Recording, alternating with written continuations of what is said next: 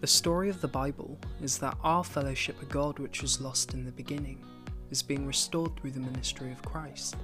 And as Christians, we believe that we can get to know the one true and living God through the pages of His Word. In today's episode, we're going to be jumping right into Mark chapter 2, because why not? Hi guys, and welcome back to the Why Not podcast with me, Connor JC. And yes, this is our last episode of this week, so I hope you have enjoyed this little introduction into Mark, and I hope that you're enjoying those study questions. I got a lot of nice feedback for the study questions that I posted on Instagram, and they're going to be kept as posts, so if you decide to listen to this way after the fact, then you can always come back and have some study questions. So once again, after today's podcast, if you go onto the Why Not podcast Instagram account, you'll find a list of study questions that will just help you think through this text a little bit deeper. And do DM me or email me at whynotpodcast@gmail.com to let me know kind of what your thoughts are and how I can be praying. But anyway, let's jump right into Mark chapter 2. And when he returned to Capernaum after some days, it was reported that he was at home, and many were gathered together, so that there was no more room, not even at the door. And he was preaching the word to them. And they came, bringing to him a paralytic carried by 4 men. And when they could not get near him because of the crowd, they removed the roof above him. And when they had made an opening, they lay down the bed on which the paralytic lay. And when Jesus saw their faith, he said to the paralytic, "Son, your sins are forgiven." Now some of the scribes were sitting there questioning in their hearts, "Why does this man speak like that? He is blaspheming. Who can forgive sins but God alone?" And immediately Jesus, perceiving in his spirit that they thus questioned within themselves, said to them, "Why do you question these things in your hearts? Which is easier, to say to the paralytic, 'Your sins are forgiven,' or to say, 'Rise up, take up your bed and walk'?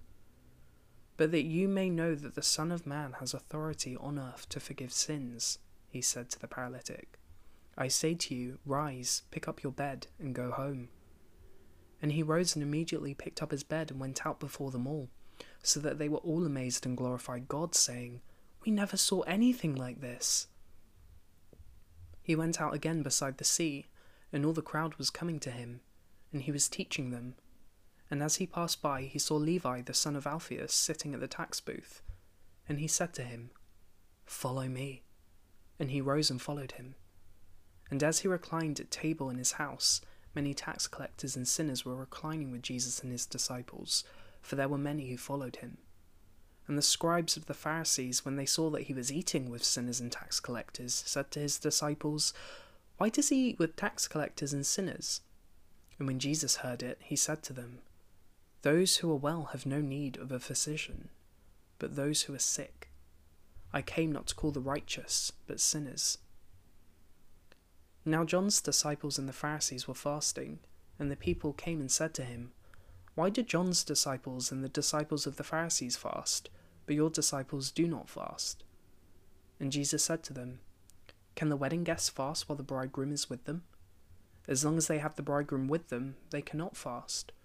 The days will come where the bridegroom is taken away from them, and then they will fast in that day.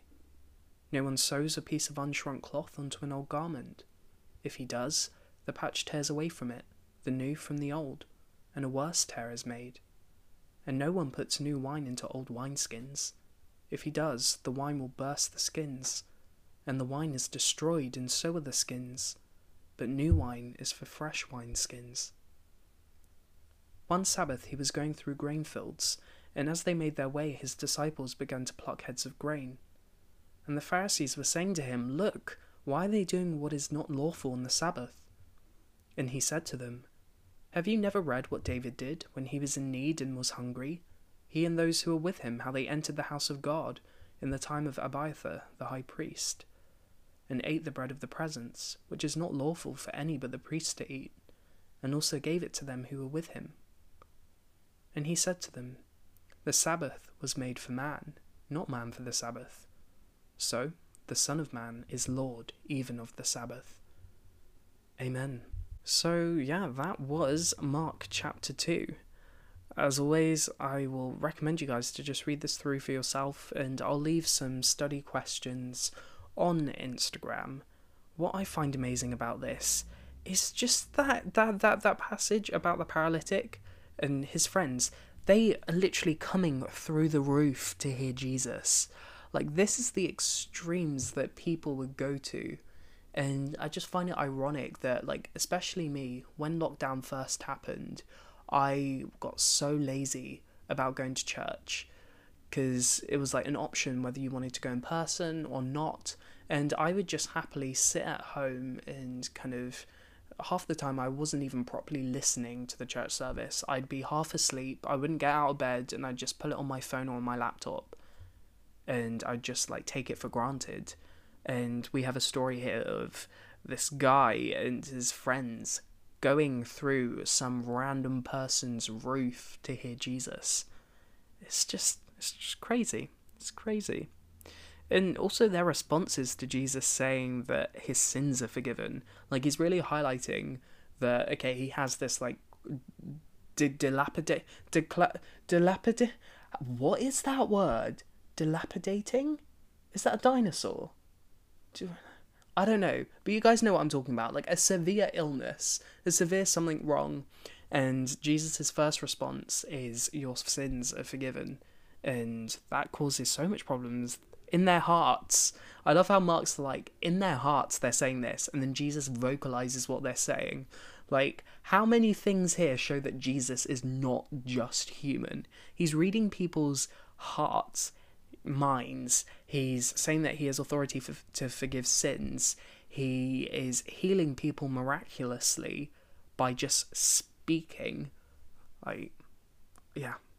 If anyone is struggling with coming to terms with Jesus's kind of deity and how Jesus wasn't just human, then I think the first 2 chapters of Mark so far have really demonstrated to us that, yeah, he's definitely not like us. And how amazing is it that he isn't like us? Because just an ordinary human would not be able to save the entire world. But anyway, stay tuned for the questions. I hope you guys are well and having a good day. I don't know what episode is going to be on Sunday, so just stay tuned. We'll see what pops out.